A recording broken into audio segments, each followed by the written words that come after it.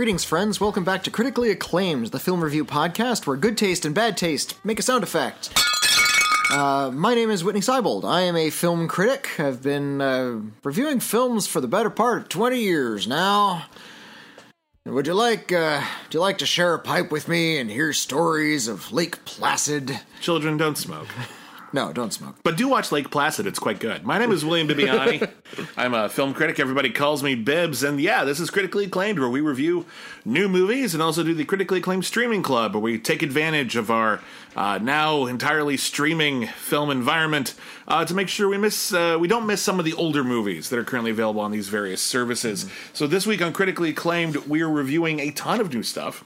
We're reviewing The Happiest Season, Hillbilly Elegy, Lovers Rock, Zappa, Porno, that's the name of a movie, don't get too excited, and The Christmas House. And we will also be reviewing on the Critically Acclaimed Streaming Club, because our patrons demanded it, a film by Cheryl Dunye on Ovid.tv. Mm-hmm. It is considered the first feature film directed by a black lesbian. It is The Watermelon Woman, and spoiler alert, I am so glad I saw this movie. I really dug this movie. This feels like I filled in a gap. Something was missing in my film education. I'm really glad I caught up with The Watermelon Woman. I put my foot down with Ovid TV. Mm-hmm. Yeah, Whitney was very, very, very, very, very mad at me. Well, the week before we had done Tubi, and the week before that we had done Netflix. Now, Tubi and Netflix, fine services each. Mm-hmm. They have their strengths, and Tubi in particular is pretty awesome. Actually, it was HBO Max. Oh, excuse me, you're right. It was HBO Max and Tubi. Also a fine service. I like HBO Max. Also, in terms of their film catalogs, but y'all listeners picked like the worst films on both of those lists, and both of them were my idea. I kind of put them in as a joke, and in a row. They picked, bless our patrons, they picked Wild Wild West, which was as bad as you've heard, and Jesse James Meets Frankenstein's Daughter, which is as bad as you haven't heard. Yeah. So I said, you know what, we're going full bore art house now. Yeah. And Ovid.tv is a streaming service that does just art house stuff. Yeah, exclusively. Exclusive art house stuff. Their stock and trade is not stuff you've heard of necessarily. It's like the stuff you heard of was playing at the local museum or university. I went through every single thing on their service, and there were only about maybe 20 films I'd heard of. And I consider myself reasonably knowledgeable of cinema, and so it was really cool to see the streaming service dedicated to stuff that hadn't, found its way into my field of vision, so that was very exciting. I put a Lav Diaz film on the list. Mm-hmm. Lav Diaz is notorious for making very long films, a Filipino filmmaker. Makes very long movies. I think Lav Diaz's shortest film is like 3 hours and 58 minutes. I chose one that was like 5 hours and 45 minutes. You could have done that. I would have done it. I would have sat through that sucker, but instead you chose The Watermelon Woman, and I'm not complaining. Yeah. However, next week it will also be an all Whitney affair, and we will talk about those films when we get to that. Before we move on to our new releases, we do want to talk about sad news in the entertainment industry. We have lost an actor who played one of the most iconic characters in film history, even though a lot of people may not know his name. His name is David Prowse, and he was the body of Darth Vader before they added James Earl Jones's voice. He was on the set the whole time. He gave the entire performance, and then they changed his voice in post. From what I understand, George Lucas never wanted his voice, but he didn't communicate that to David Prowse, so David Prowse was a little miffed when he first learned that his voice was going to be replaced. Yeah. In fact, so we don't hear his voice and we don't see his face. It's just his body movements that we get to see. David Prowse is actually a very prolific actor. He's pretty much only famous for being in Star Wars, and hey, that's a good pedigree. If that's the only thing he ever did, that would be enough. Well, and also A Clockwork Orange. He was in A Clockwork Orange. He played the bodybuilding personal assistant of one of Alex DeLarge's victims. Which is also a noteworthy role, but he was a very large man. He was 6'6", and he was I believe he was a bodybuilder. And so he actually, many years before Star Wars, he started acting in movies, often playing strongmen or monsters. And in fact, he actually played the Frankenstein monster on multiple occasions in films like Frankenstein and The Monster from Hell. He was the Minotaur in a double episode of Doctor Who. He was in a Russ Meyer movie, which is a very offensive film called Black Snake.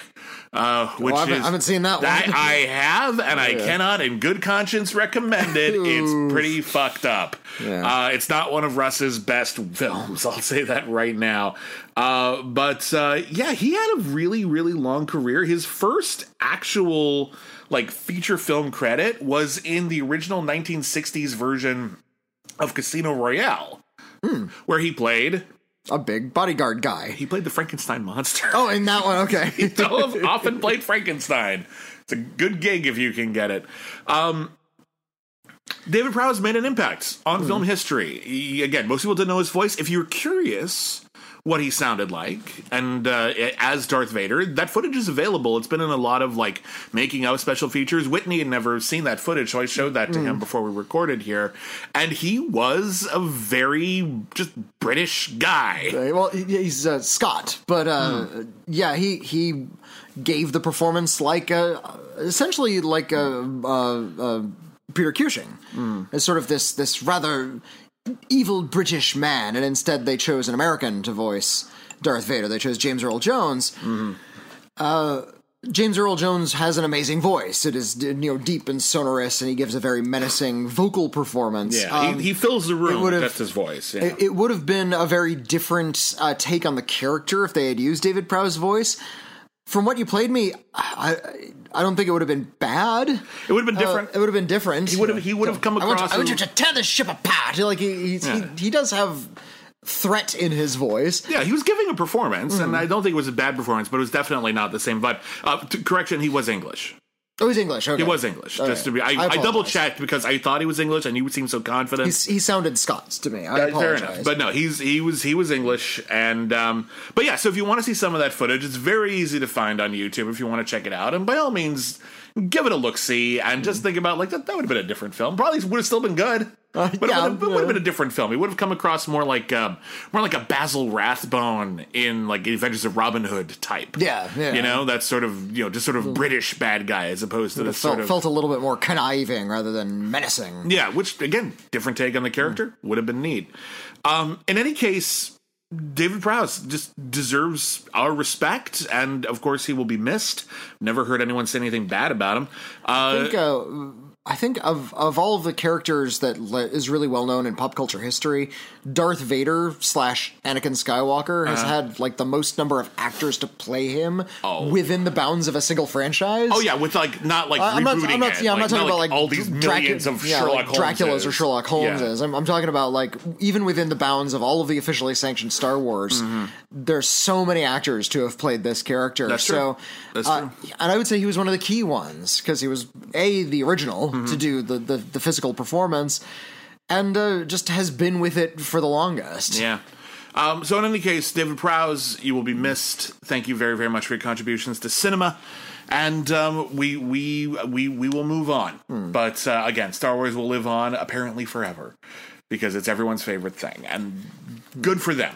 It's a fun movie. No one will ever win or lose unless you watch The Last Jedi, which should have been the last movie. Thank you for the editorializing. You're quite welcome. I'm a critic. It's what I do. Moving on. Where do you want to start this week, Whitney, for our new movie reviews? Let's talk about Hillbilly Elegy. Okay. So Hillbilly Elegy is the latest film from Ron Howard. It is a Netflix exclusive. It stars Amy Adams and Glenn Close. It is the story of a young man who grew up the son of, for lack of a better word, and the movie uses the name itself, hillbillies. Very, very Southern folk, very working class indeed, very poor people who, a family that is rife with domestic abuse and drug addiction and many other problems besides. He has grown up. It's a true story. It's a true story. It's based on a true story. He's grown up, and he's gone to, I think, Princeton is the school, and he's just about to have an important meeting that might decide the future of his career when he finds out that his mother has just overdosed and he has to return home at the last minute to get the affairs in order, and the story is told via flashback structure. I've often said of Ron Howard.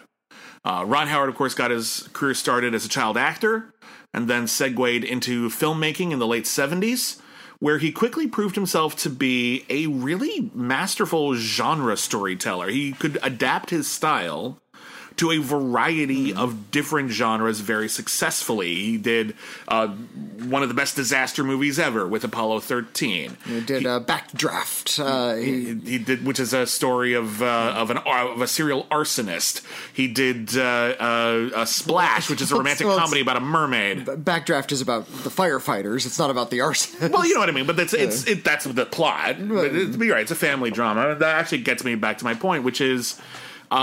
Regardless of whatever genre he has tacked himself onto, one of the things that I have often said was Ron Howard's greatest strengths was stories about family. And I think his best films often rely on that, or at least the best parts of his films. Like Parenthood. Parenthood is an excellent motion picture, I feel. It's a film from the late 80s with a wonderful ensemble cast, including Steve Martin, Diane Wiest, Keanu Reeves. Keanu Reeves is in it. Joaquin Phoenix, when he was a child actor. Samantha Mathis. Oh, what's her name? What's her name? I don't know Martha Plimpton. Martha Plimpton. That's what I was thinking of. Martha Plimpton, who I was a big fan of.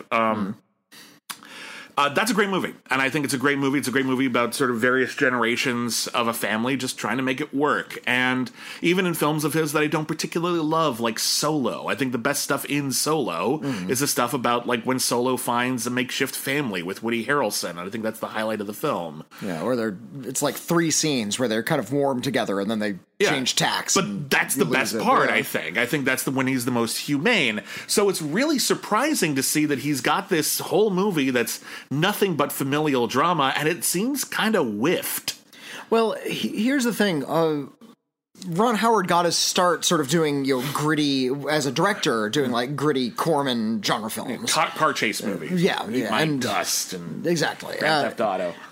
And when he moved into Hollywood, he adapted to sort of the slick Hollywood style really fast. We're talking about films like Backdraft and Apollo 13 and Solo. These are all high-profile, mainstream studio films with a broad melodramatic appeal. It's rare that he does something a little bit off-kilter, off to the side.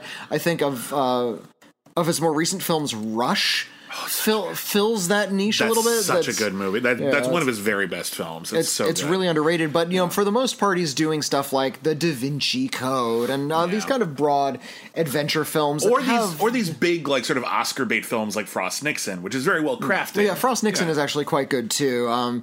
A Beautiful Mind got problems with its treatment of mental illness, but it is broad Hollywood melodrama at its height. It's certainly polished within an inch of its life. It's a good production of a iffy story. You put a film in Ron Howard's hands, and he's going to polish the heck out of it as best he can. And the problem with Hillbilly Elegy is A, it's a true story, and B, it's not a polished story. It's about drug addiction and poverty and cruelty and familial abuse. Yeah. And Ron Howard is either unwilling or unable to really give us the pain of that scenario. As such, he's making this family story about these really harrowing experiences and polishing it up and making it feel incredibly inauthentic. Well, I think what he's getting at, and I think it's a misstep. I feel like what he's getting at is he's trying to take the experience of people who, there's an early scene in the film where the protagonist, whose name escapes me, JD. Actually. Was it JD? Yeah. JD, again, this is all flashback structure. He's at Princeton, and he's taking these big dinner meetings with people, trying to get his career in order. And he doesn't know what to talk about, so he talks about the fact that he comes from this particular place that is probably no one else at the table has come from, rural Alabama or I forget what kind of state it is. So he's using this as an in. I have a story to tell. At which point, all of these elites to use the air quote term, are saying just like, oh, what's it like to like go back home and be like, oh, I'm surrounded by all of these, and I know it's an offensive term, rednecks is the term that they use. And he's like, we don't use that term. And everyone's like, oh, shit, sorry. But I feel like what he's getting at by introducing that scene is trying to say that, like, okay, I know you have an image in your head of what it is like to grow up in this lifestyle and this community. Grow up impoverished in Appalachia. Yeah, and which is in the movie doesn't actually take place in Appalachia. In fact, it's partially only like the opening. And then they go to Ohio, I think. But regardless, I feel like what he's saying is, look, they're human beings, and I'm going to treat them exactly the way I treated the family in Parenthood, even though their storylines are different. The problem is they're not the people in Parenthood, and sort of telling their story with the exact same kind of sort of dramatic approach. That's almost the same, shooting for the same tone, even though it's not the same kind of story. There's something about it that rings inauthentic. And that's something that we absolutely need. The word I just said. Yeah, well, there you go. But I think that's why. I think he's trying to... There's something a little condescending about it. What the feeling I got while I was watching this movie is this is the kind of social message picture that, like, John L. Sullivan would have directed at the beginning of Sullivan's Travels if he hadn't learned to stay in his own lane. Yeah. It feels like... what could I compare it to? I don't want to say a Jack T. Chick comic, no, but that's too much. It doesn't go. Yeah, it's not like moralizing on that level. It's actually but not. It has this really kind of broad, almost Christian film appeal. Well, maybe that's what's getting me thinking of Jack T. Chick, about sort of the inherent goodness and purity, and how you only need to do like one or two simple things, and all of life's problems will be kind of solved. Not so much solved here, but sort of like glossed over, survived. Yeah, it doesn't. Everything else doesn't matter as long as you do these three things in your life at some point. Also, so as such, we have this story about this young man who has these really horrible problems. He has an abusive drug addict mother, played by Amy Adams. The character is named Bev, and she cares very deeply about her son. And wants to educate her son, and actually is very good about reading to him and making sure he goes to school. She's also a junk addict and will physically abuse him and threaten to kill him on the regular. Yeah. And to the point where everybody in the local community knows it and will let JD hide out in their homes while mom is on a tear. He ends up having to run away from his mother and move in with his grandmother, Mama, played by Glenn Close, who is near unrecognizable in some pretty awesome makeup. Okay. And Mama is not very warm either. In fact, we find out later on that Mama is inventing... Sorry, Mama is more of the British version. It's Mama. Mama. Mama is actually guilty of perhaps just as many bad things as Bev is. But Mama, at this point in her life, has come to some greater realizations about what her family needs from her. Yeah. And at this point, she's kind of writing off her own daughter and just risking everything just to take care of her grandson, who she thinks of as not a lost cause yet. And there is one scene that I kind of liked where she's pushing him around and telling him, here's what you need to do. And he gets really mad and just sort of confronts her and says, you don't even like me. And she looks right back at him and is like, I don't need you to like me. I just need you to do things right. Yeah, it's not a popularity contest. I'm here to raise you, not to be popular. So his family sucks. It does. And sucks to him. And here's the really galling part of this story. There are three women in his life: his mother, his grandmother, and later in his life, his girlfriend, played by Frida Pinto. And his sister. He has a sister as well. Yeah. All of these women gladly give of themselves to give him a leg up in the world. True. And often to their own detriment. Yeah, that seems to be the lesson here. If you work really hard and you have other people willing to sacrifice their livelihood to push you up, then you'll succeed in this world. And that doesn't strike me as a very uplifting success story. What bothers me isn't so much the idea of it being a success story, because I don't care if this guy went to Princeton. Well, that's or the opened arc, is that he started in poverty and he ended up in Princeton. I get it, but I don't think that's necessarily the point, is that he went to Princeton. I don't think that's the point. I think the point is he overcame, and hopefully in his relationship with a fellow college student played by Frida Pinto, that hopefully he will break this cycle of familial abuse. Right. I think that's more important than where he gets a job, at least according to this film. But my issue with that, though, is that it's still very self-centered and that it's all about me, and everyone else's sacrifices for me. And it turns out it's okay because I turned out fine. And we get like a montage of pictures at the end, and it looks like everyone, is making the best of it and good for them. But again, it ends up feeling very self-serving, and that is something that makes the whole film feel a little suspicious. I'm not accusing anyone of anything, but it puts me off and keeps me at a distance and makes me wonder whose ego this is for. Yeah, there's a streak of arrogance. It's based on a written autobiography by J.D. Vance, and he says he's clearly writing himself as the hero of his own story, as most autobiographies are. But he is also seemed to be presenting himself as the best and most moral character in his life. At least as an adult, and everybody else around him is kind of wicked or holding him back in some way. And that, like, to use your phrase, it's incredibly self-serving. Yeah. It's not a really great way to, if you're really trying to capture an entire community, don't depict it as so awful that you're the only moral one. You were the only one moral enough to rise up out of it. Yeah, to escape is the sort of thing that doesn't feel quite right. I will say this about Hillbilly Elegy, which I don't think is a very good movie. I think Glenn Close is pretty good in it, but she's playing such a broad caricature that it doesn't really matter. It doesn't really have the impact you want. She makes one like this very strange analogy. I was just about to bring this up. This was my point. If nothing else, this movie gave us the neutral Terminator. The neutral speech. Terminator. Yeah, there's only three kinds of people in this world: good Terminators, bad Terminators. She's a big fan of Terminator 2. Bad Terminators and neutral Terminators. Because we saw so many neutral Terminators in those movies. I was having a conversation with Video Drew on Twitter about this, and we were talking about the Terminator speech, and she was like, "How many kinds of Terminators are there?" And I said, 3: good, bad, and neutral. And she was like, "There are no neutral Terminators." And like, all Terminators are neutral until you turn the power on. Until you neutral. So you're just sort of hanging there on the Terminator rack. Yeah, just sliding through again. That is a weird speech. That is a weird interpretation of the movie Terminator 2. And you know what? It has nothing to do with anything in the film. Why is that there? It's so weird. It's really bizarre. It's such a weird moment.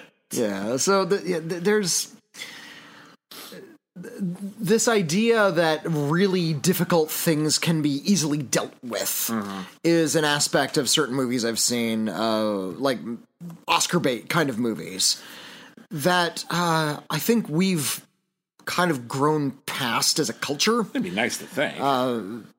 But unfortunately, we're still making them and we're still awarding them. Look at something like Green Book. Yeah. Racism isn't a problem if we just make friends. Look at something like American Sniper.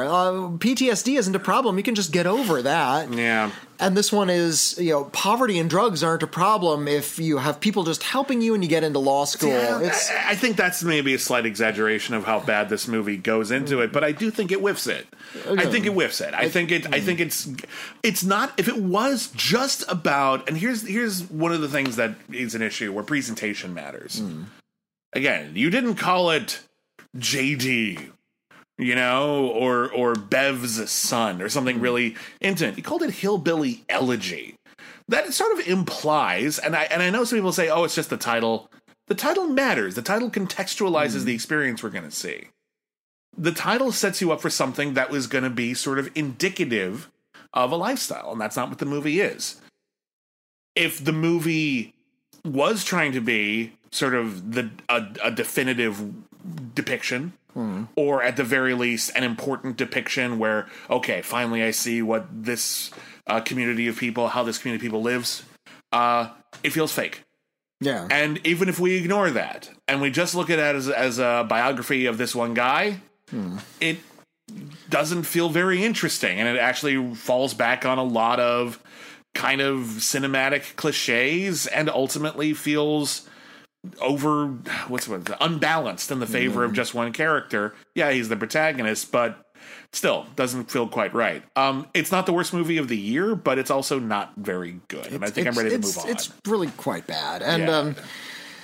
And speaking of painful situations that have easy solutions, can we talk about Happiest Season? Okay. I was actually going to make another segue, but that works. The Happiest Season. Is it Happiest Season or The Happiest Season? I think it's just Happiest Season. Happiest Season is a new film from director Clea Duvall. Actress Clea, known for being an actress, Clea Duvall. Yeah, she's actually a really good actor. You probably remember her from But I'm a Cheerleader, or The Faculty, or Girl Interrupted, or Argo. I'm a fan. I think she's very talented. And it turns out she's a very good director. And her latest film is superficially, it feels like a rom-com, but I actually think it's after something more complicated than that. Yeah. It stars Kristen Stewart and Mackenzie Davis. They're in love. They're living together. They're girlfriends, and it's Christmas time. And Kristen Stewart isn't very into Christmas. This is starting to sound familiar. So we're going to go to Mackenzie Davis's hometown, and we're going to hang out with her family and do all the Christmas traditions. They're a wealthy family. Dad, played by Victor Garber, is an aspiring politician.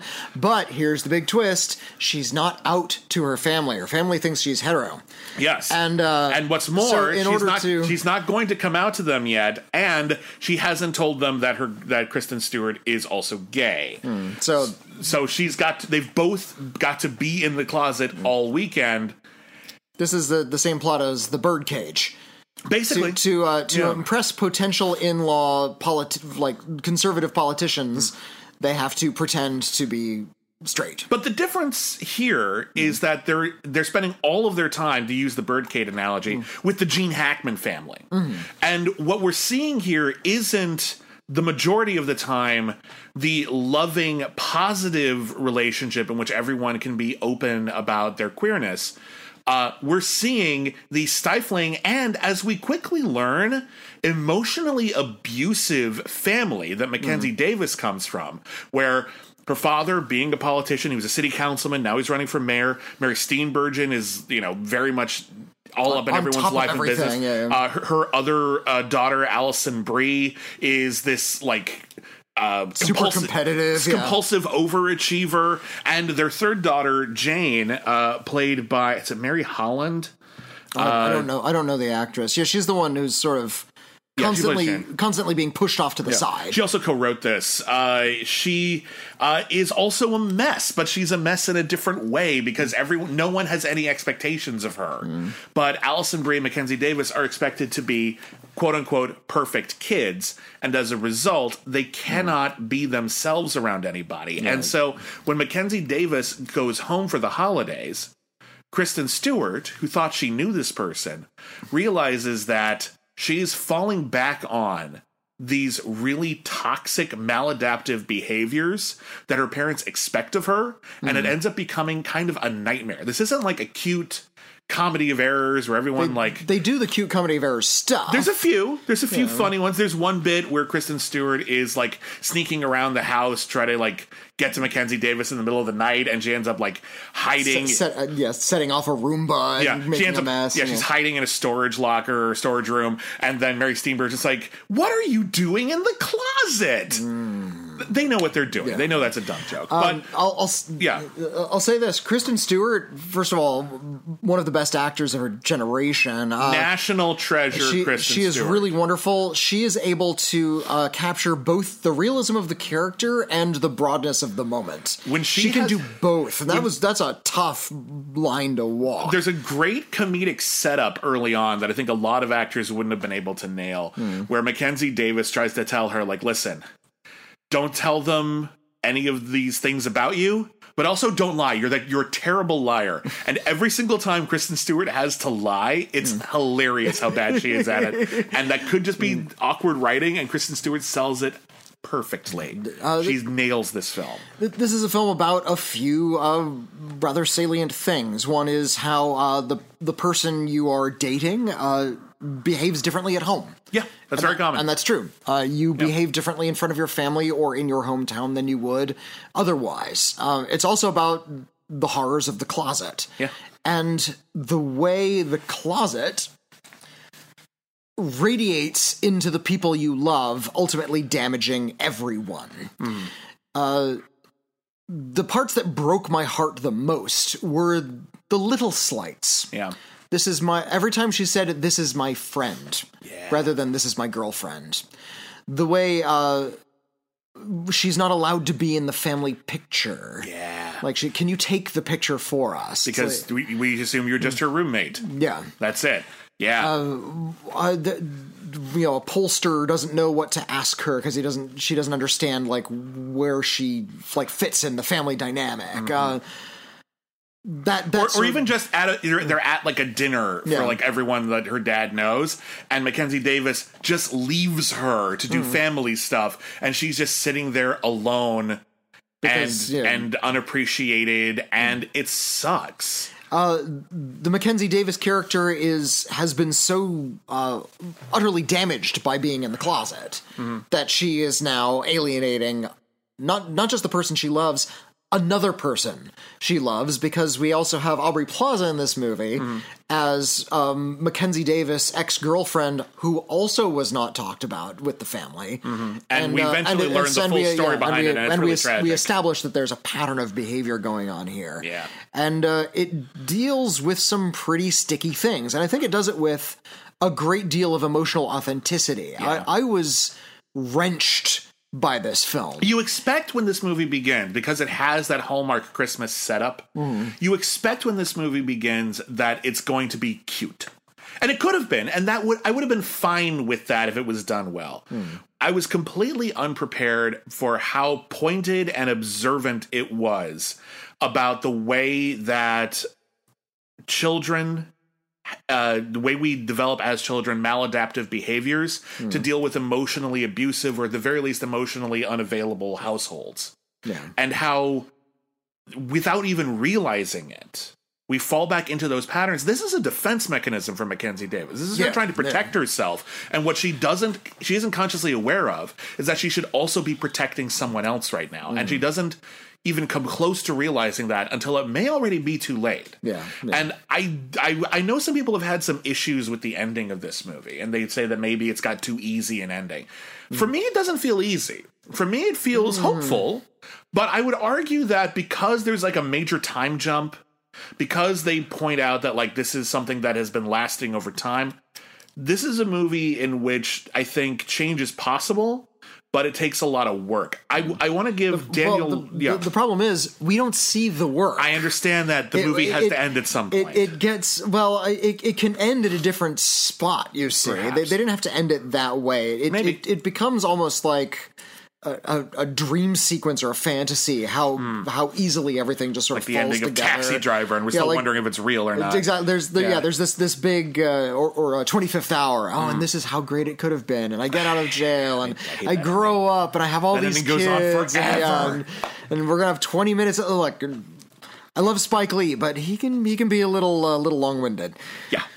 I feel like it was sort of like that. Like, this is sort of the Scooby-Doo and mega happy ending that it doesn't feel 100% earned, especially given the emotional honesty that we had been through in other scenes. Perhaps. I do feel as though one thing that takes the curse off of that is, and it's a scene that I haven't seen a lot of people talk about, the movie opens with like a montage of like beautifully painted like Rockwellian pictures of Kristen Stewart and Mackenzie Davis and their best friend, played by Dan Levy, their lives together. He's also very good in this. He's very, very good in this. He's he's basically playing the Rupert Everett role in My Best Friend's Wedding, right down to the brief moment where he has to pretend to be Kristen Stewart's boyfriend, and it's hilarious. But he also... Yes, I am Kristen Stewart's heterosexual boyfriend. Like, he even says, I am heterosexual.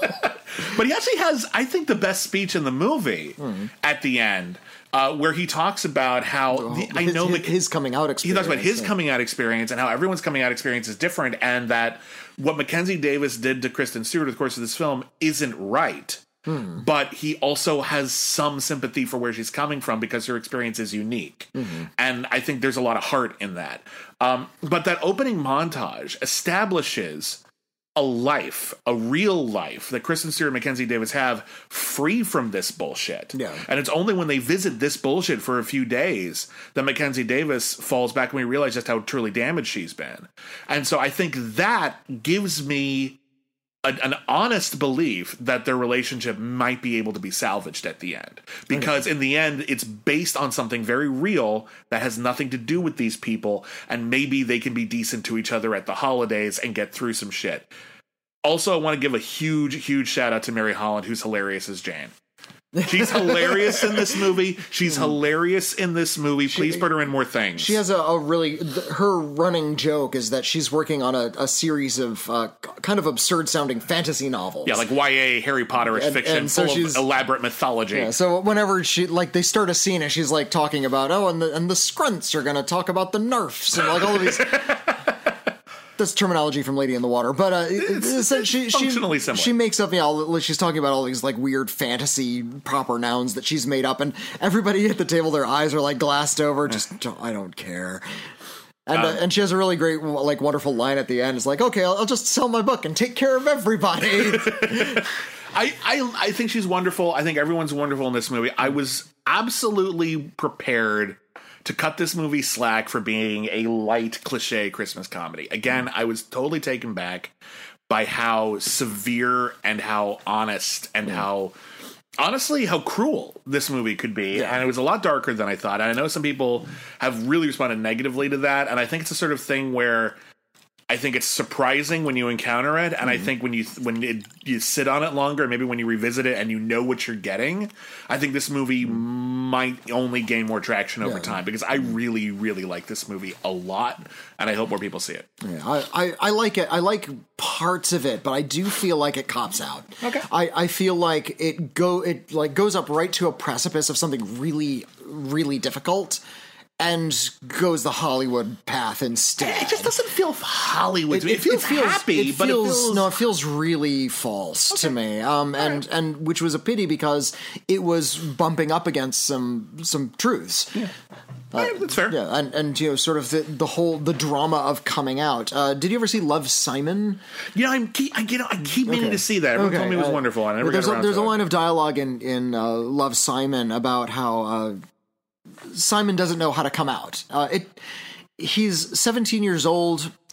He's in love with a mystery boy that he's been chatting with, but he doesn't want sort of his current scenario to be interrupted by something as dramatic as coming out. So he's still in the closet to his family and to most of his friends. And at one point, somebody else learns that he's gay, and he has a speech to the effect of, when it comes to coming out, no one else gets to do that for me. I might be sort of hemming and hawing a little bit, I'm being really indecisive, but this is my choice to make. Yeah. How I come out is my choice.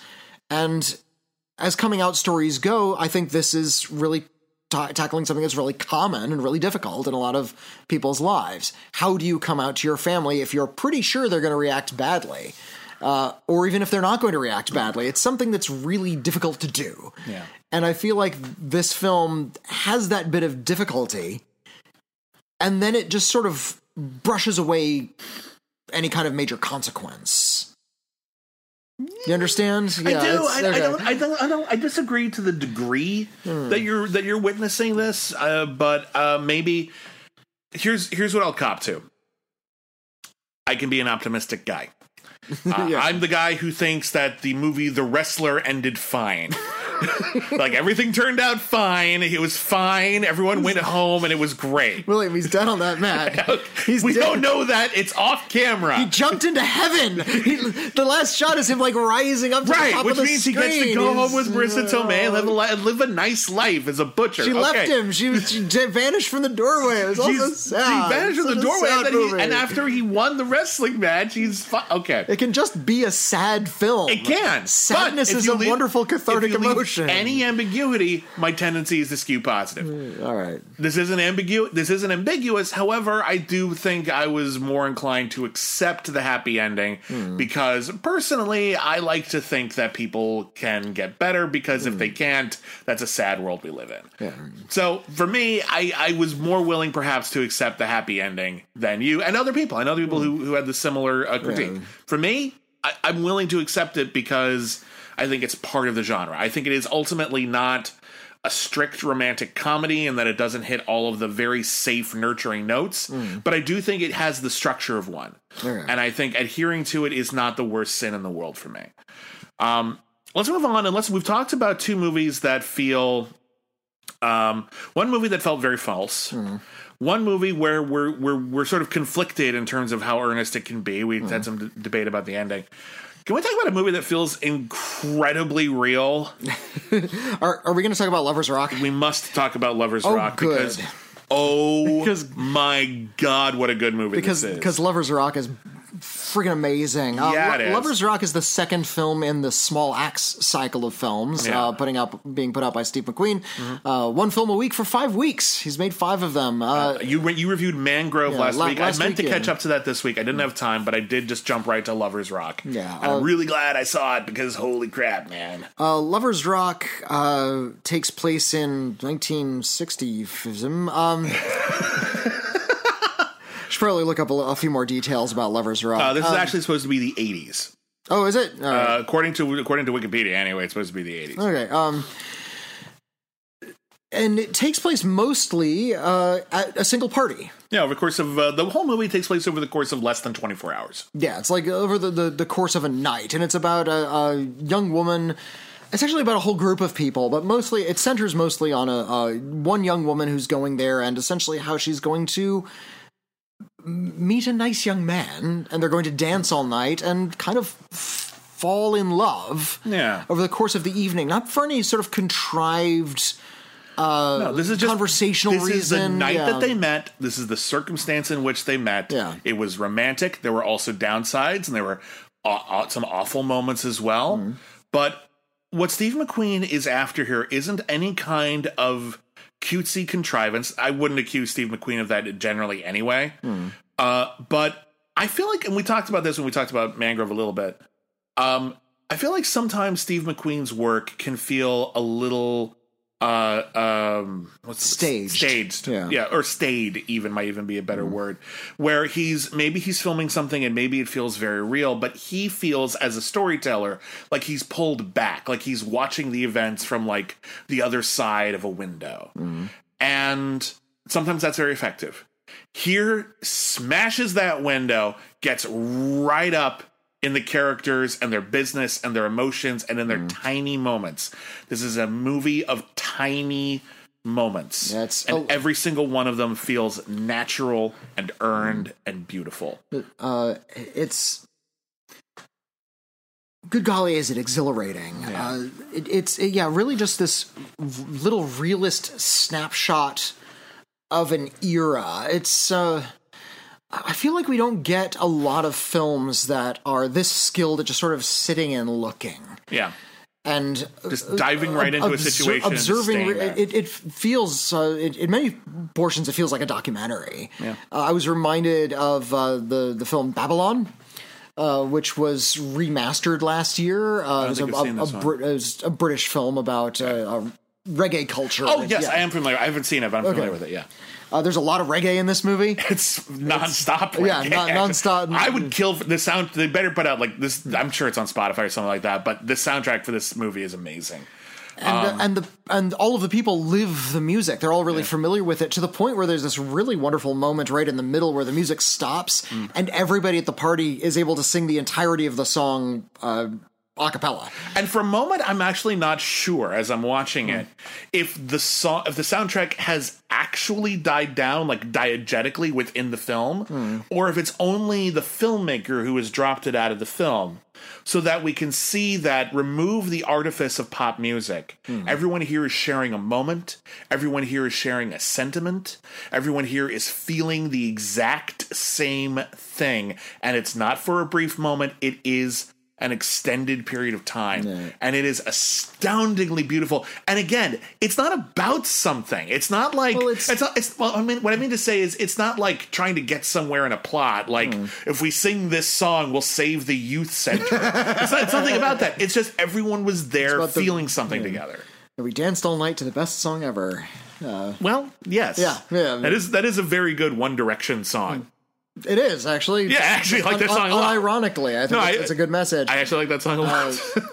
And it's really great about constructing entire dramas out of little tiny moments. You said there are some pretty dark moments. There is somebody needs to be saved from behind a shed at one point in this really rather scary moment. There's two characters who very briefly are just seen in a bedroom together. And we get an entire story from maybe 10 seconds of film. Oh, yeah. Big story, too. Yeah. There are like blowhard jerks who like try to flirt with all the girls and are constantly getting shut down, and we're laughing at them because we recognize all of these human foibles. There's little things glimpsed through bathroom windows about where the evening might be headed or not. It just feels like you're really again. Whereas Hillbilly Elegy feels like everything is being presented to you as cleanly as possible. Even the dirt feels sanitized. Yeah.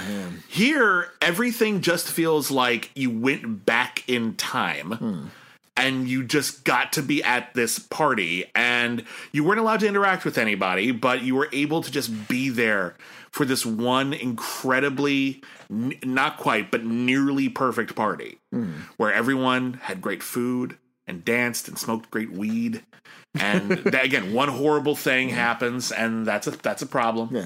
But for the most part, this is actually a night that a lot of people are going to remember very fondly. There is a shot in this movie. There's a lot of the whole movie is gorgeously photographed, but there's a shot in this movie of the characters who end up being basically the protagonists over the course of the film on a bicycle. Easily the best shot I've ever seen of a bicycle in a movie. I'm watching this and I'm just like. They have to have composited this. There's no way they got this in camera. It's just the absolute incredible depth of field here is so astounding to me that I'm wondering if this is an incredibly complicated visual effect or if this has the best cinematographer in the world. Possibly both. I'm willing to bet it's more the latter, because these films are just exquisitely photographed. This one and Mangrove. Yeah. We have 3 more in this cycle. I liked Mangrove. I loved Lover's Rock. Yeah. And I'm really, really eager to see more of these. I'm completely on board with this series. I'm totally going to catch up on Mangrove this week. And then next week, we get to see the film Red, White, and Blue, which stars John Boyega as Leroy Logan, who founded the Black Police Association and tried to reform the police department. So that's a big topic, and hopefully, if it's even remotely as good as this, we're in for a treat. However, we will watch it. And we will see for ourselves. And of course, this is also a deeply political movie. They talk about going to a blues party. That is, they're going to be able to go to somebody's home and listen to music at a time when that kind of music wasn't being played in clubs. Yeah. And they were still encountering a lot of racism and racist laws that were preventing that kind of music from being played in clubs. This is their pocket of the world. Yeah. And I appreciate that it was given such exquisite, loving care by somebody who cared about it. Yeah. You can tell Ron Howard doesn't really care about hillbillies. Well, I mean, maybe he thinks he does, but I don't think he understands them intimately. No, he's been, as part of the Hollywood system ever since he was a kid. Like, I'm sure he thinks he's being sympathetic, and maybe he genuinely is, but it doesn't come from a place of intimate understanding. Steve McQueen probably didn't go to a party like this. He's too young. But is he? How young is he? He's only a little older than we are. Okay, well, damn, he's talented. Yeah. he's not a man in his 60s, is my point. So he but he cares deeply about getting these kinds of details right and bringing these things to life and bringing that era to life and these people to life. He's a bit older than me. He was born in 1969, but he still probably wasn't at this party. Yeah, he's a Gen Xer. Yeah. If you're American. True that. Well, let's move on. And so the last several films that we're reviewing were films that only one of us saw. All right. Why don't you get us started by reviewing Zappa, which I assume is about Dweezil. It's about Dweezil's dad. Oh. Dweezil had a dad? That's cool. Dweezil had a famous father, it turns out. This is a documentary by Alex Winter, who we saw act earlier this year in Bill and Ted Face the Music. Alex Winter, clearly a Zappa fan. You can tell by looking at the guy. I would hope so if you're making it, unless it's like some kind of weird expose in which you find out he was horrible or something. I would imagine if you're doing a documentary about an artist, you probably are into the artist a little bit. And this is a very hero worshipy kind of documentary. This is not a warts and all sort of thing where we're going to reveal Zappa's great failings, although it does point out that he was such a workaholic that he essentially treated his kids like, a distraction from composing. Yeah. Frank Zappa is a really interesting figure. He's described throughout this film as a rock star or as a composer. Some people call him a cult figure. If somebody's really, really into Zappa, maybe be careful of them. Oh my God. Frank Zappa wrote, I guess there's no better way to put this, really difficult music. Yeah. It really pointedly confrontational rock music that sounded a little sloppy, that deliberately had really filthy lyrics, that was really atonal. It actually is compiled together of interviews with people who have survived Zappa, who died back in the 90s, and old interviews he did for international television and home movies he shot. And he admits that it was the composer Varese of Varese Sarabande, the label, who wrote this like very experimental kind of classical music with a lot of atonality, and there were really long pieces. That was his like central musical inspiration. He didn't have a lot of music in his home growing up, so he started finding these really bizarre classical records and thought, this sounds great, I'm going to do this.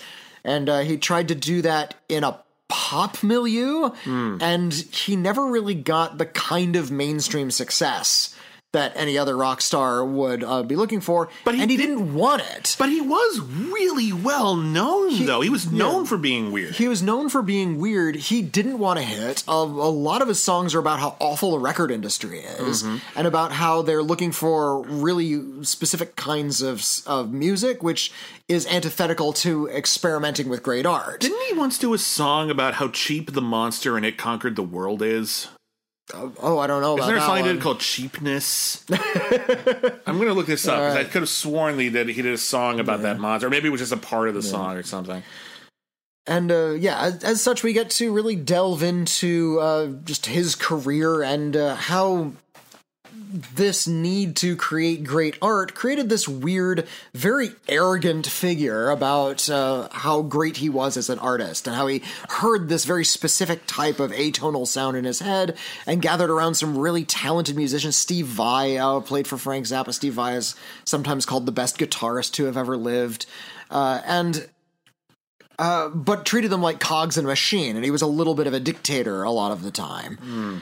It doesn't go into like any of like horror stories other than and also he liked to get laid a lot, and he rather openly cheated on his wife, and his wife knew about it even if she didn't really approve of it.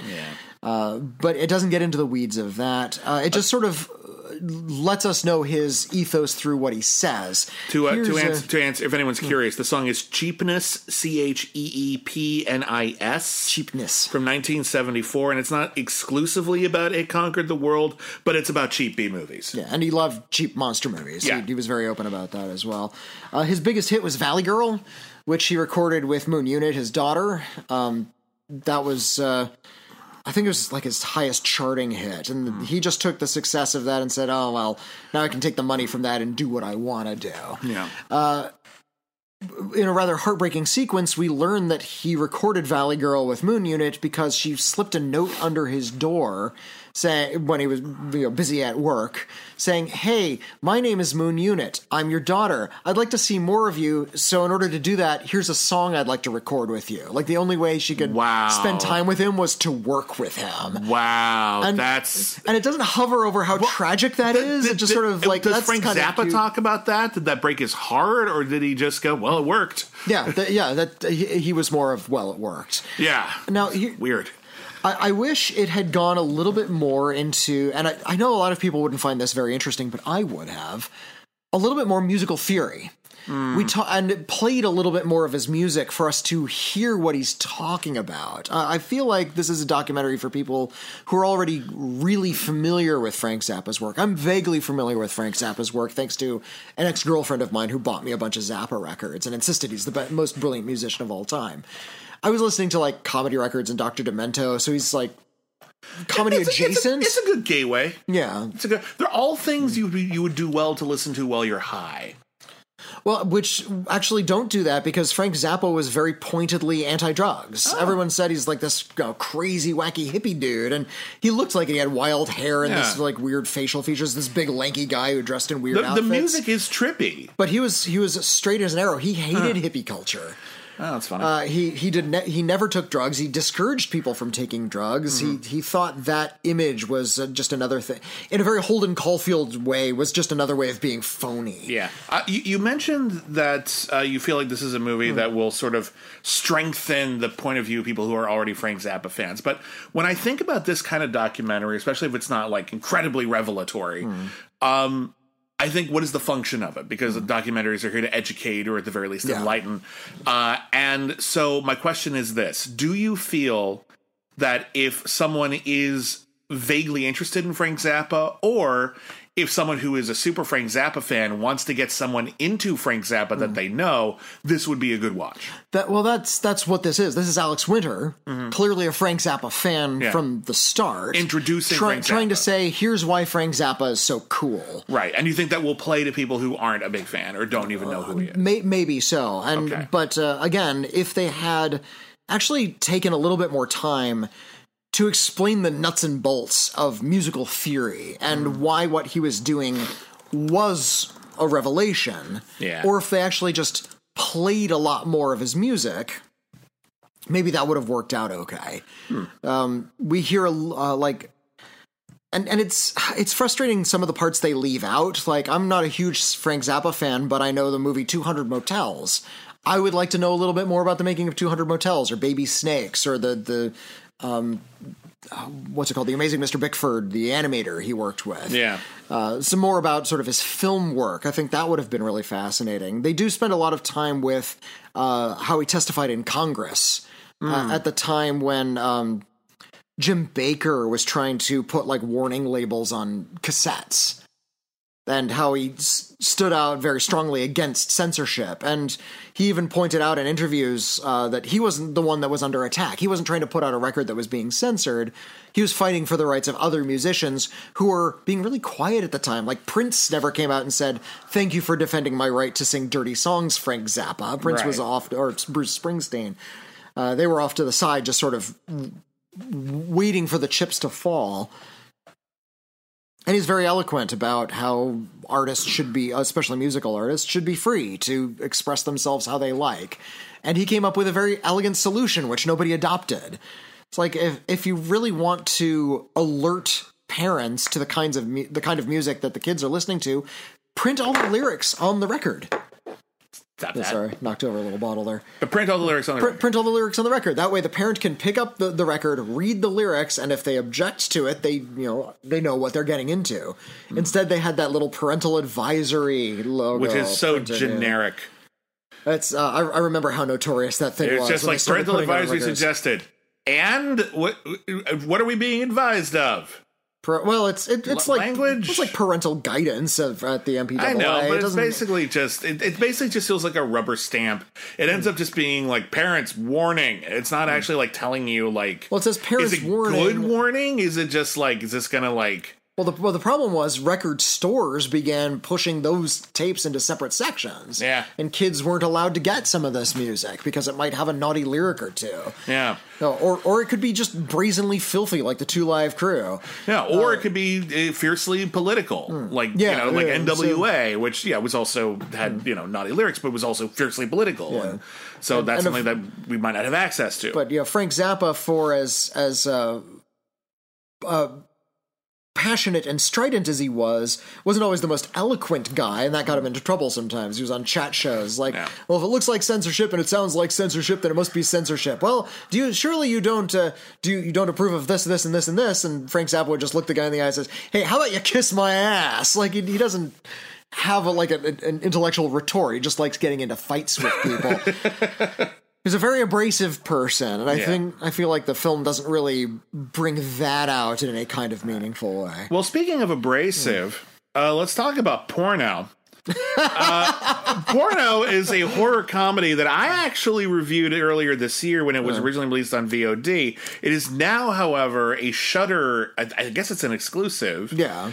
And I think it's getting a much bigger push that way because a lot of people already have the streaming service and they're going to get more access to it. This is a very, very, very violent horror comedy about a group of mostly very staunch Christian teens who work at a movie theater, and late at night they're allowed to watch whatever movie they want after the doors close, and they find in the alcoves. They find it in an archive in a hidden room that they didn't know was in the theater. Yeah, of old 35 millimeter porno movies, and they accidentally watch a porno movie that is also involves a demonic ritual, and they end up opening a gateway to sex hell.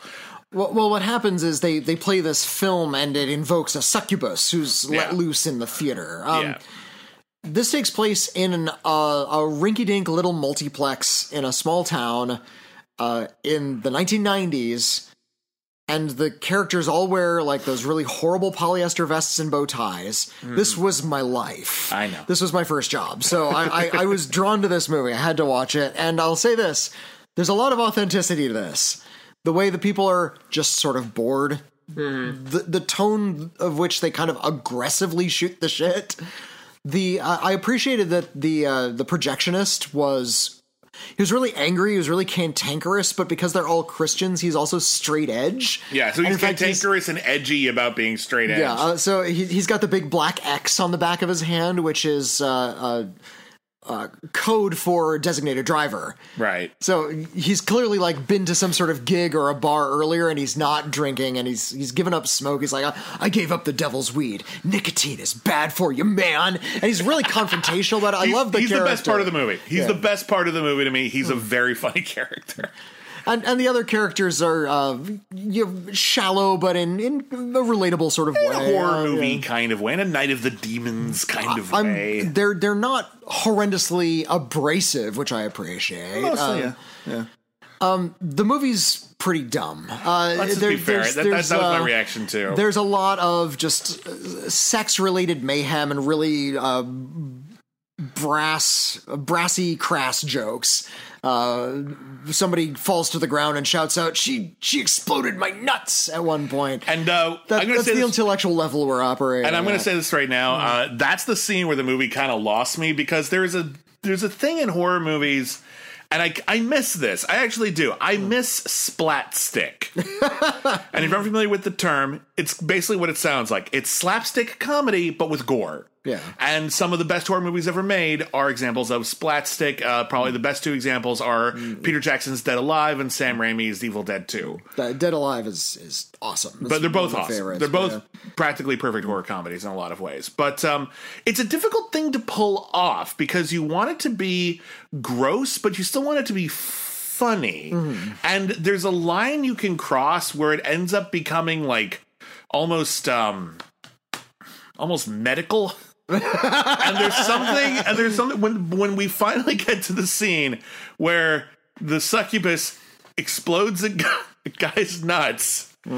Sounds funny to say. I did not need the vivid imagery, and it just ended up becoming off-putting. And I realized that ultimately there's a streak throughout porno that loses its sort of naive innocence, and I thought that was a good counterpoint to the horror. And I started realizing that on some level, the filmmakers have it out for me. They're trying to push you out. They're trying to push me out of it, and I'm sorry, they did too good a job, and after a while, I kind of checked out. I don't hate this movie, but it didn't quite work for me because I ultimately thought the tone was just misplaced. The idea of staying in your uniform after hours to watch a film in this theater is something that happened. Oh, sure. I've worked in movie theaters before. I worked at video stores. We used to do that on the big wall of TVs. I guess I can talk about this now. I used to be very mum, but the tradition is long over. I worked at a movie theater where I think it was once a week, maybe it was once a month. They had a special event where people who worked at the video store next door would buy whatever print they could afford. Yeah. Didn't matter what it was. Just anything. Here's a German sex comedy that we've never heard of. Here's My Giant with Billy Crystal. Here's Krull, but it's missing reel 3. You know, it's... here's Yor, the Hunter from the Future. Sometimes they get the director involved. Wait, who's the Hunter from the Future? You're the Hunter from the Future. Nice. Aren't we all the Hunter from the future? Can't we get beyond Rangoon?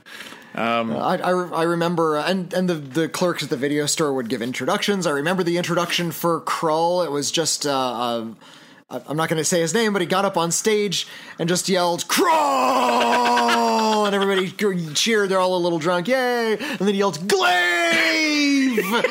Which is the weapon from Krull, and everybody cheered, and that was it. He got off, and they ran the film. One of my favorite video store moments was I was working at a Hollywood video, and someone just walked into the store and said, "Hey, what's that movie with the giant spider in the hourglass?" And everyone on the not even looking up Krull. Krull. And the guy was just, and memory serves, the guy was like, "Thank you," and then he left. He didn't rent it. He just couldn't remember what the damn movie was.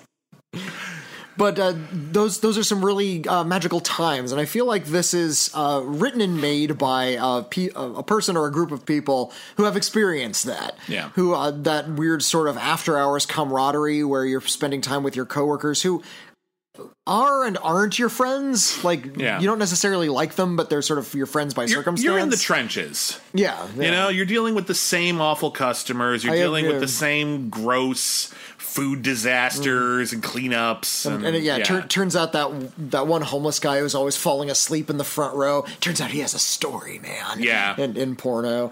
I think that the cast was really charming, especially the female lead. Let me look up the actress's name. Jillian Mueller. Jillian Mueller is her name. I think she's got something. I think she has a long career ahead of her, so we might want to keep an eye out for more with Jillian Mueller. Yeah.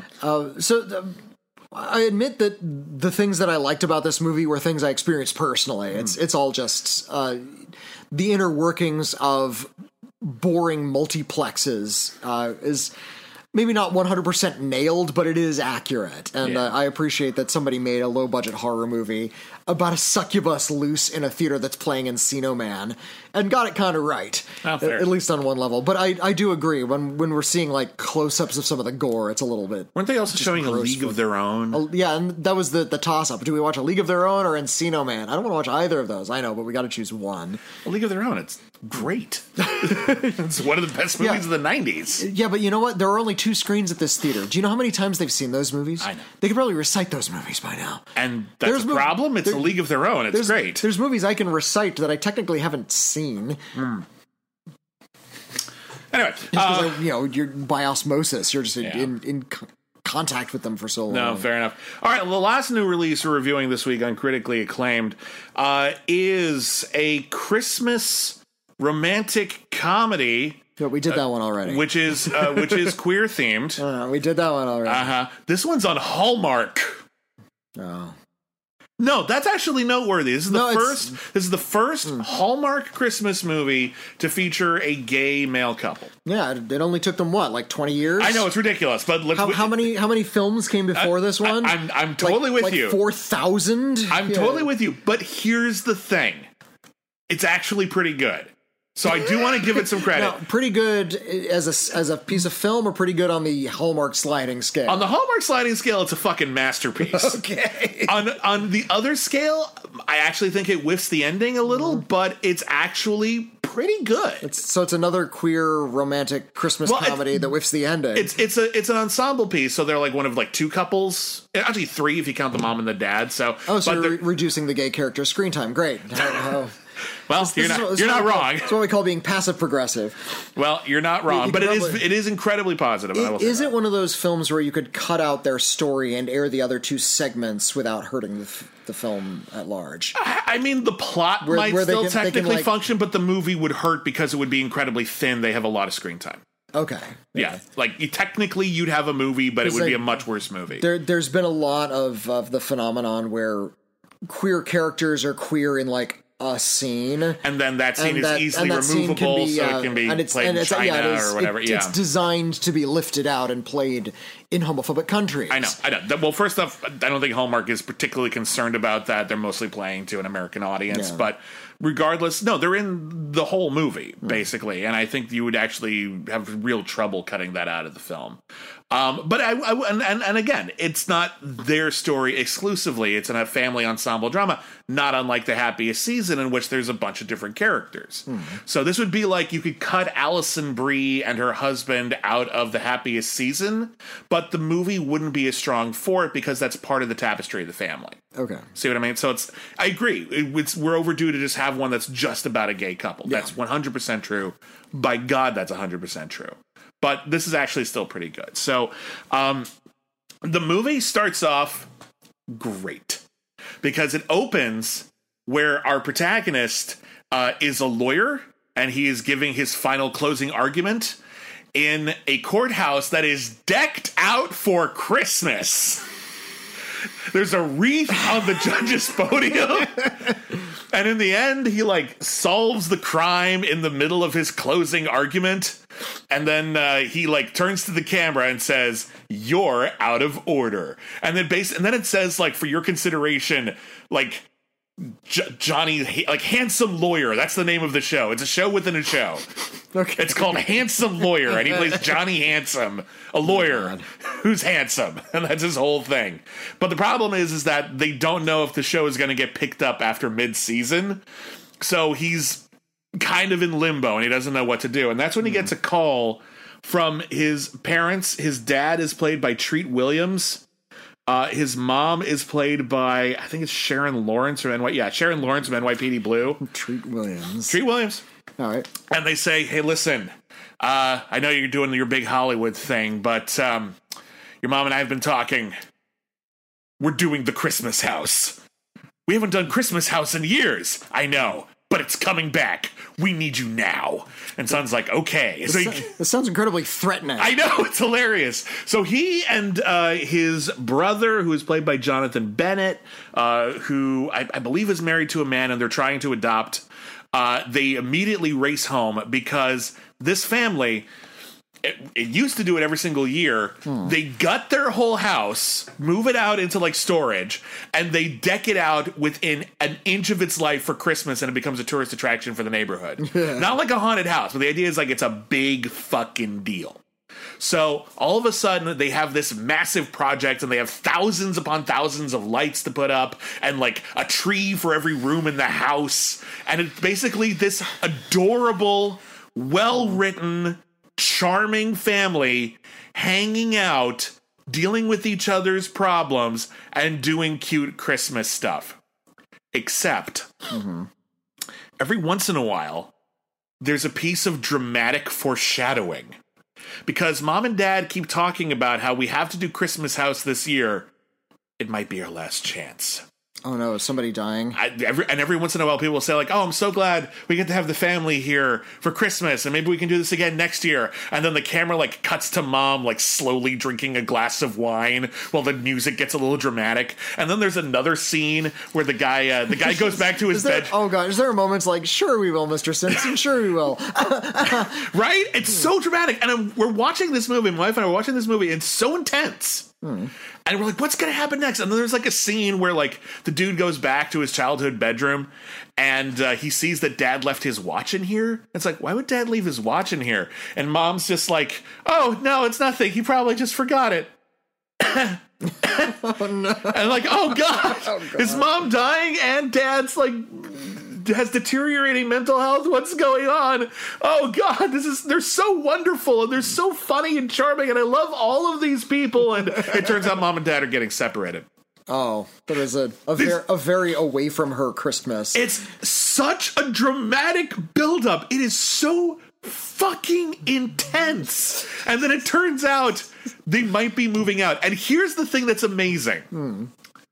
They're splitting up. Dad's been retired for a few years. Mom is just retired. And it turns out that they're going to split up. They're going to get separated and possibly divorced.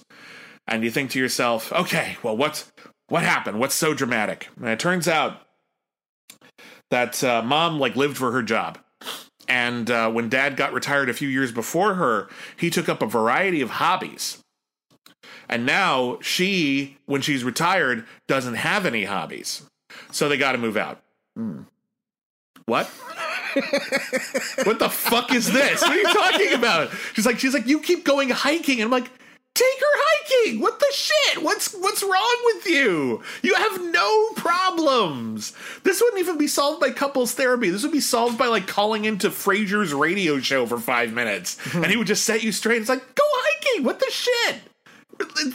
And that's the thing that's frustrating about it, because it feels like it would have been stronger if there were real stakes. But this is Hallmark. And so no matter what the setup is, and I wouldn't be surprised if the original story had those stakes and all those things are vestigial remnants of an earlier draft, because in the end, everything has to get resolved really tidily. Right. Really tidily. It's a Hallmark film. It's not like how...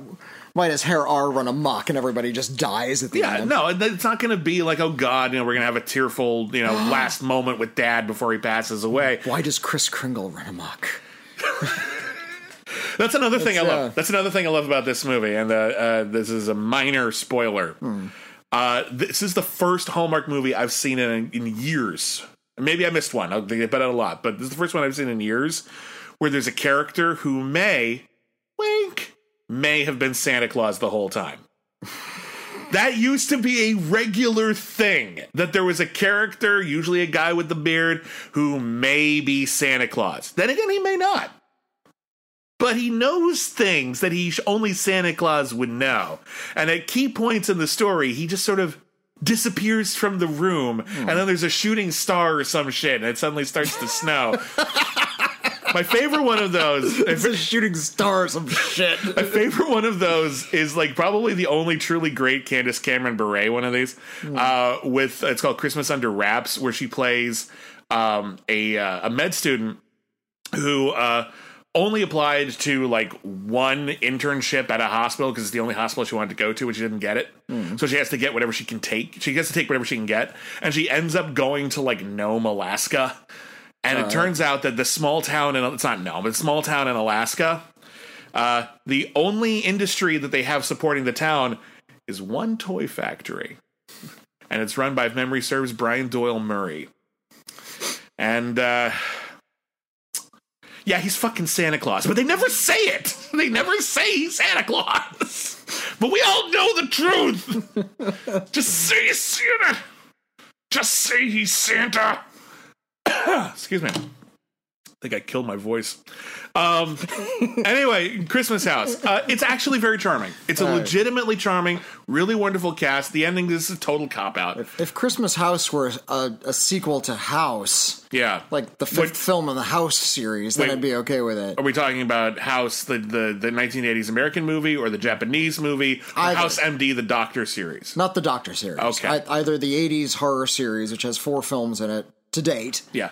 You just make Christmas House. I'm fine with that. Yeah. That makes sense. Why not? I haven't seen the 4th one. I've only seen the first 3 of those House movies. I've only seen the first 2. Yeah. Good movies. And the 3rd one is called The Horror Show, so you might not know it's House 3. But it's not supposed to be House 3. Like, it is, but it isn't. Yeah. Well, but the next film was House 4, so there never was a film called House 3. It's a little you bonkers. Jerks. All right, anyway.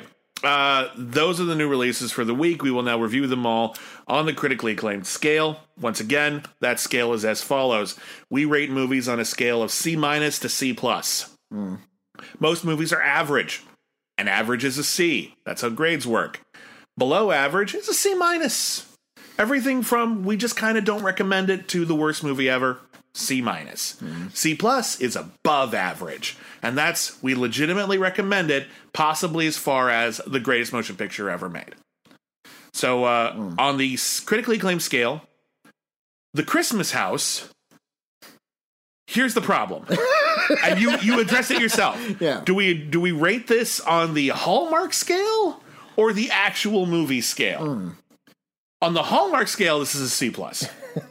Compared to other Hallmark movies. Compared to other Hallmark movies, this is upper echelon Hallmark. This is pretty good. Compared to regular movies, it's a comfortable C. Okay. And maybe even a high C, because it's just, again, the cast is really cute, and it's very fun to watch. I'm glad they finally, way too late in the game, but finally did feature a gay couple as lead characters. And they're wonderful, and they talk... Jonathan Bennett has a great speech about how... the travails that they have had about trying to adopt have made him grow and become a better person and everything like that. It's a good subplot. It would be nice if it was the A plot. I agree, but I think it's handled pretty well, near as I can tell. So anyway, C on a regular scale, C+ on the Hallmark scale. Porno. Porno, it's a C, but it is not an impassioned C at all. Yeah, I don't think it's a wash. I've seen some really awful films on Shudder from the Shudder originals, and I feel like this one is the latest in what I guess can be called the Shudder House style. They've done a lot of different kinds of movies. They also did films like Revenge and Mandy and things that are really kind of daring. Which were not made by them. They were picked up by them, like festivals and things. But yeah. But they clearly are attracted to certain kinds of movies. Yeah, and this bears a little bit more resemblance to that Critters series they did in terms of its like crass, dumb humor. Okay. I'd say that's about right. And silly gore. That's about right, actually. I'm actually just trying to remember if I gave it a C- or a C when it came out. I think I veered on the edge of C-. Okay. Where it's hardly the worst horror comedy I've ever seen, but ultimately I don't think it really came together. But I do appreciate the elements that you liked. I think you liked them more than I did. Yeah, I think the setting brings a long way in my eye, but I did explain my prejudice. All right, Zappa. Zappa is a C. It's exhaustively researched. It's very loving, and I think it does a really great job of explaining who Zappa was. I just wish it had gone a little further. I wish there were more to it, exploring a little bit more facets than wasn't Zappa great. Okay, Lovers Rock. This is a C+. This is one of the best movies I've seen all year. Right up there. For sure, I agree with you. This is one of the best films of this year. If these things continue apace, I'm so exhilarated. I'm just happy to keep on seeing Steve McQueen. And honestly, if this is as good as it gets, that's fine. We got Lovers Rock. It's an incredibly beautiful, incredibly immersive motion picture, and it's a side. Honestly, again, I didn't see Mangrove, and I haven't seen like everything he's ever done, but this is like the most like warm I've ever seen Steve McQueen. Like this is just lovely. I feel like he's let us into his heart. Okay, what was next? Oh, The Happiest Season.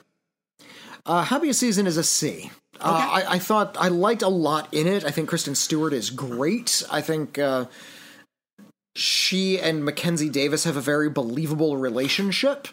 I've heard a lot of people saying they don't have good chemistry together. No, that's fine. They do fine. Just the majority of the plot is about it's about straining that. And it's about how one-sided that relationship turns out to be. So I think it actually plays incredibly well. A really harrowing queer holiday romantic drama comedy is actually a really good experiment, but it does wrap up way too tidily. I can appreciate that. I ultimately like the way it wrapped up. I don't think the wrap up undermines what came before. Is it a little optimistic? Sure, but that didn't bother me. So I'm giving it a C+.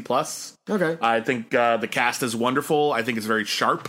I think it is not afraid to take a romantic comedy setup and go to some unpleasant places. And I think wanting to pull back from that towards the end and not have it go completely emotionally apocalyptic is not an unreasonable thing to do. So I actually like the way that they handled it. I think it's very, very sweet. And then finally, Hillbilly Elegy. That's a big donut. It's a dispassionate C- to me. It's not good. It's just I can't hate it because it doesn't do anything like hateable.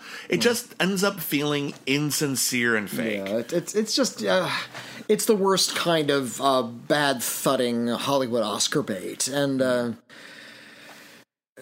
it's after a while it does get sort of painful to watch about how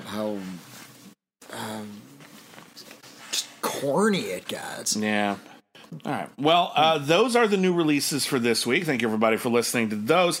Now it is time to emerge into the Critically Acclaimed Streaming Club, where, once again, every week, Whitney and I delve into one particular streaming service and pick out a film that one or both of us have never seen before.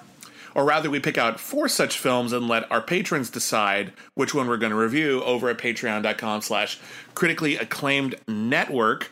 Again, this week, all of the options were on Ovid.tv,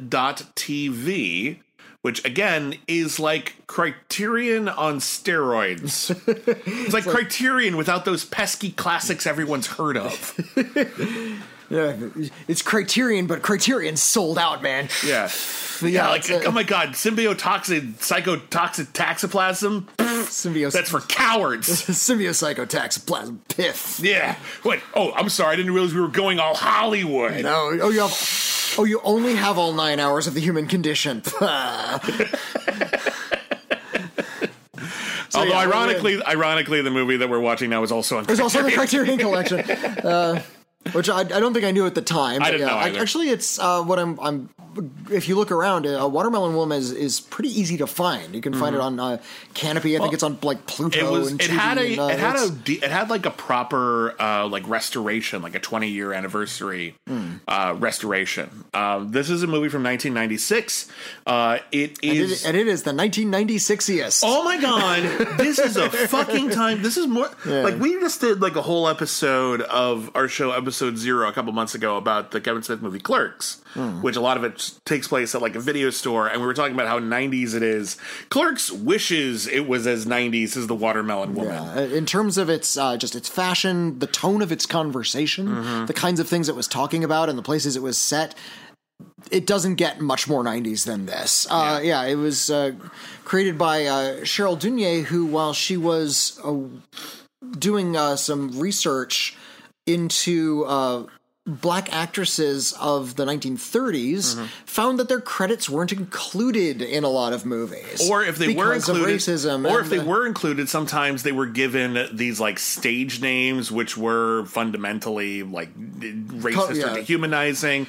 So there's this entire giant chapter of black cinema history, which is, you can see it in the movies.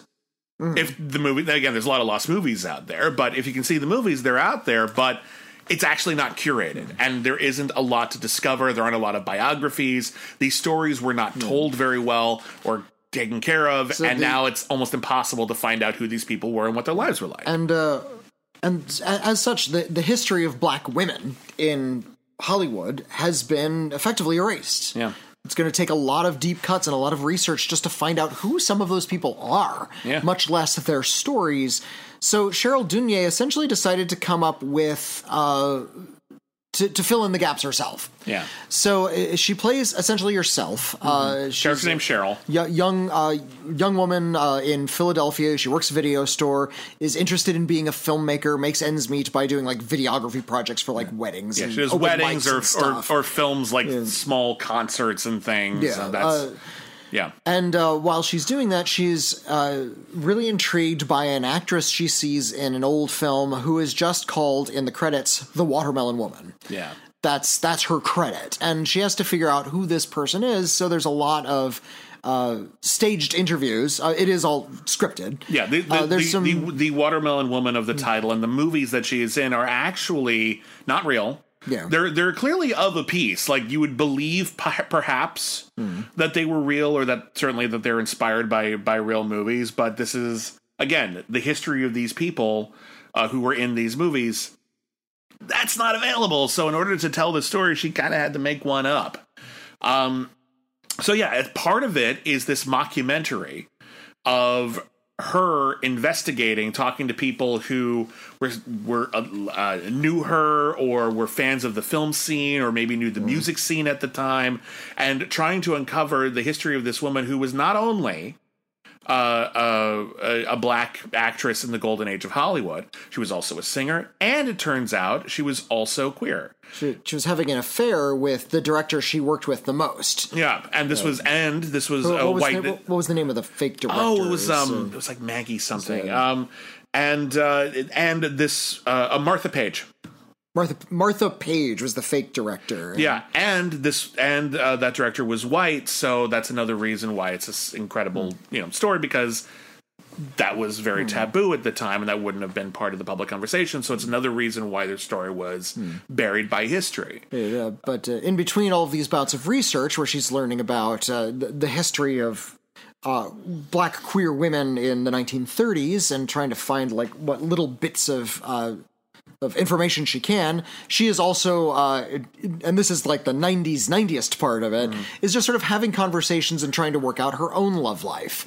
And one of the customers in the video store, and we see right away that these two women are like intensely attracted to one another, begin having an affair. Yeah, and it's such a 90s scene, because Cheryl Denier, she's like putting VHSs away to video store, and Guinevere Turner, who is works with Mary Harris, screenwriter. Yeah, she wrote the screenplay to American Psycho. She also wrote the screenplay to Uwe Boll's Blood Rain. She's got an interesting career. She's done a lot of acting. She's done a lot of writing. I have a lot of respect for her. But it's this incredibly 90s scene in which Cheryl Denier walks up to Guinevere Turner, and she can't decide what to rent. And Cheryl Denier recommends Cleopatra Jones, and as a chaser, Carrie. And Guinevere Turner's just like, I don't know about Carrie. So he's like, okay, fine. Repulsion. Roman Polanski's Repulsion. Wow, what a 90s scene. And what I love is that one of the films she asks, should I see Personal Best? That's another queer film. Yeah. And they don't roll with that. It's like, oh no. See Aliens instead. You don't need to watch Personal Best. We don't need to just watch Personal Best over and over again. It's like, we also like to watch Aliens. It's fine. Cheryl Denier and Guinevere Turner have a romantic relationship over the course of the film. It ends up being very sexual. This ends up being a very sexual film. There was nudity. In fact, the movie actually got in trouble over how sexual it was, because this received, I believe, public funding. And then because some critic pointed out that the sex scene was particularly revealing and erotic. They actually like do sex things on camera. Yeah. It's not just like it's not silhouettes and smoky it's not photography. X-rated, but it is definitely very sexual. And as a result of this, the movie was accused of, sort of misappropriating funds for lurid purposes, and that became a whole thing. That's some straight up bullshit. This is it's a beautiful scene, actually. However, this whole relationship that Cheryl has with Guinevere Turner's character Diana ends up putting her at odds with her best friend Tamara, who sees Diana as kind of a bougie poseur. Yeah, and she kind of is, and this I think goes to a lot of where the conversation was about racial relations in the 90s, about how the conversation was essentially, let's see how much of this we can just get past. And when we see some malfeasance, we're going to call it out. That's what we're going through today as well. So when it turns out, okay, I'm going to have a relationship with this rich white woman, and that should be fine, right? But if the white woman has made it a point of essentially becoming sort of this charitable caretaker for disenfranchised black people. She's a performative ally. She wants to be seen doing performative ally, exactly. also has reached the point where she's kind of fetishizing a lot of her lovers for their race, and that makes Cheryl Dunye really uncomfortable through the conversations she has with another black friend. Well, it all comes to a head when they interview the sister, because the director, Martha Page, is no longer alive, and they interview her sister. And her sister wants to deny the possibility that her sister was queer. And Cheryl Dunye gets really confrontational about that and says, no, there's all this like documented evidence. There's books written about this. And your sister is named, and this is pretty common knowledge. How can you deny this? And Diana is there in that scene, and she's basically just saying, well, no, hold on. It's not like she's not being an ally when it's uncomfortable. Only when it's comfortable is she being an ally. Yeah. And that's something that ultimately parallels what the watermelon woman whose name is Faye. Faye Richards. Faye Richards. I want to say Robertson. Faye Richards. It actually ends up paralleling a lot of what Faye Richards was going through, which is that she had this relationship with a white woman who had, through socioeconomic and indeed in the industry, more power and clout, a relationship that ended up being one-sided and not helping her. And we learn through the woman that Faye spent most of her life with that that's part of her life is something that she actually didn't cherish and ultimately looks down upon, as though, I had my film career and I had to take these demeaning roles because that's all the person I who allegedly cared about me was willing to give me. But I love how Cheryl Dunye ends up ending the film, where she just ultimately makes a speech where she's just like, that's fair, but I, a future generation, look back on that work differently. And the person who was appreciating the art ended up getting something out of her, making the most out of those demeaning roles and actually emerging even from those roles as a person of strength. And that ultimately ties into the film's ultimate power, which is that women of color and queer people in particular, queer women of color in particular, they were so marginalized and their stories were so untold that we're looking for the heroes. We're looking for those stories. Those stories matter even if they're not perfect stories. She had to construct it herself. Yeah. And I think that point is really underlined by the fact that they get a blowhard critic in there, played by Camille Paglia, who's kind of playing herself, but it's clearly also giving a scripted performance. Yeah, she's giving this weird... It's actually... Camille Paglia has said some stuff I don't always agree with, but I hear the thing with Camille Paglia I really admire Camille Paglia, and I like being mad at her, and I think she would appreciate that. Yeah, she's gonna be very confrontational, and I think she's an important counterpoint to a lot of other feminist viewpoints. But she gives this weird speech about how these demeaning characters are actually like godlike and like what's the word I'm looking for? Like elevated. And she ends up comparing it to like her experience as an Italian American, and it's such bullshit. It's like the tackiest possible criticism. Yeah. And that Cheryl Dunye is talking to this like well-established feminist critic played by Camille Paglia, who I think is named Paglia in the movie. She's playing herself, just a comedic version of her. Yeah, so she's clearly like putting on airs, but this is the kind of thing that she's been butting up against from, quote, the intelligentsia this whole time. Yeah, it's like, oh no, the treatment of these characters was fine because actually, if you look at these degrading roles, they're really elevated. Shut up, shut up. Until you're a queer black woman, I don't want to hear it. However, I do want to say that perhaps the biggest scene stealer in the movie is Sarah Schulman. Sarah Schulman is a very prominent queer author, and she plays the head of the Center for Lesbian Information and Technology, which I was going to let people assemble that acronym for themselves, but you already did it. Which is like basically people just bringing all of their queer history, but they don't have the money to like archive it properly, so everything's just in boxes. Just this big pile of lesbian ephemera in a big room. She is hilarious. Her dialogue is funny. Her delivery is funny. I was actually surprised to learn that she hasn't acted that much.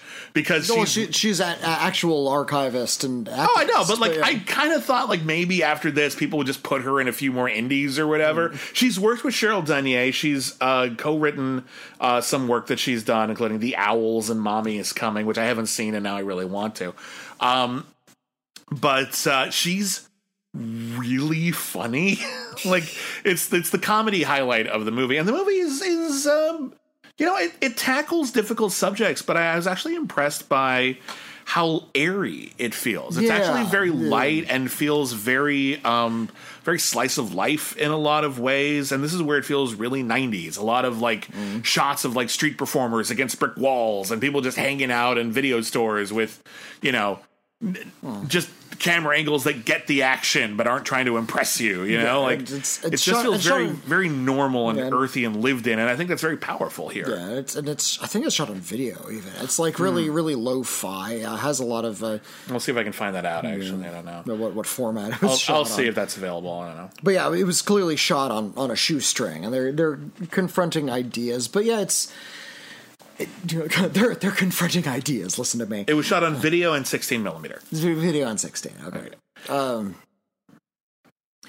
I imagine the old fake films that they were shooting were on 16. Yeah, and I think to their credit, they actually do a really good job of creating like a photographic record of this fake actor and her career, and it's pretty convincing. Like the movies themselves are a little fakey, and I glommed pretty fast that some of them weren't real. No. But they're not that far off the mark. Right. And I've definitely seen movies that are very much like them. And we're complaining how something like Hillbilly Elegy feels really inauthentic, but I think even though this banks with imaginary movies and an imaginary star, it still is getting its point across. Yeah. And again, this has that added buffer of being, it's still a comedy. Yeah. It's not the wackiest comedy ever, but it's still got humor in it. There's still jokes. Well, it's not that it has jokes, it's that it's about funny people. Well, that's a big part of it. These people they are intelligent and they have senses of humor, and they're allowed to kind of joke with one another. I think that's something a lot of makers of comedies forget. They try to create a scenario rather than just making the people funny and have them be funny with one another. I feel like what they try to do now is they try to have the people be funny, but only get that across by letting them like riff. Yeah. Fortunately, we've moved away from that a bit, but there was a long period in the 2010s in particular, and I think Judd Apatow is largely responsible for this, where a lot of comedy would be, okay, so we have a scene in which someone's wearing a funny hat. Okay, we've got 3 professional comedians here. Every one of them is going to do 5 minutes of riffing, and we'll pick the best 2 minutes from each. And we're going to stop the movie dead so that they can each do their bit. There's a difference between that and actually scripted dialogue in which the characters behave in a good way. And yeah, you can still get ad-libbing, that's fine. But, you know, here it's good, strong writing here. Again, it feels loose. It feels... there's I don't want to call it amateurish because it's clearly very carefully put together, but it feels... But it's very... rumpled and scrappy. It feels scrappy. It feels like a 90s independent movie where someone just had the passion, had something to say, and just shot it. And you know, and again, they weren't going for the best cinematography Oscar. They wanted to shoot it and make it feel natural and lived in. They wanted people to recognize that location. I've been in that building, even if I've never been. Was it in Philadelphia? Yeah. I've never been in Philadelphia, but I've been in that video store. I've been to that house. I know that vibe. There's a shot early in the movie where Cheryl Dunye is just standing at the desk at this little rinky-dink video store where she works, and there's a rack of videos right next to her. I could identify every single one of the films on that rack. Same here. I even took a picture. Oh, look, there's Warlock, the Armageddon. I remember renting that a couple times. It's not a good movie. I like the image in my head of Cheryl Dunye watching Warlock. I would pay so much money to hear a commentary track of Cheryl Denier doing a commentary track for Warlock the Armageddon. It doesn't have to be. I just want to. You can digress, Cheryl. I know you're listening. You can digress because Cheryl Denier is clearly a big fan of ours. Surely. I apologize if we haven't done your work the credit it deserves. It's an incredible motion picture, but I'm so glad I finally saw this movie, and I want to thank. This is a piece of education I missed out on, and I want to thank B. Peterson for making sure that this movie got on our list of movies to get to soon. Yeah. And I want to thank all of our patrons for voting for it. B. Peterson, by the way, recently co-hosted the most recent episode of Cancel Too Soon, all about Quibi, because I wasn't able to do the research before Quibi just collapsed like a flan in a cupboard, and you can't get that flan back. Yeah. B. Peterson did a great job. I just want to say thanks again, because that's a really, really good episode of Cancel Too Soon, and I hope everyone listens to it because it's very comprehensive, and I'm just very, very, very happy about it. Okay, so yeah, Watermelon Woman. It's on Criterion. It's on Ovid.tv. Please see it. It's really good. Also, just watch stuff on Ovid. Yeah. Whitney endorses the entire service, apparently, so... I haven't seen all the movies on Ovid. Whitney has, I guess. I've just a couple, but you appreciate their ethos. I appreciate, it's just good programming, and I feel like even though there's a lot of entertainment options out there, they do sometimes feel a little limited. I can watch 10,000 movies for free, but I don't want to watch Netflix originals. Mm-hmm. I don't want to watch the garbage they have on HBO. Fair enough. But if you want 5-hour Filipino epics, then boy howdy, they got you covered. They're the best game in town. Yeah. Next time on Critically Acclaimed, we'll be reviewing a bunch of new movies, the new Small Axe, for example, and other things as well.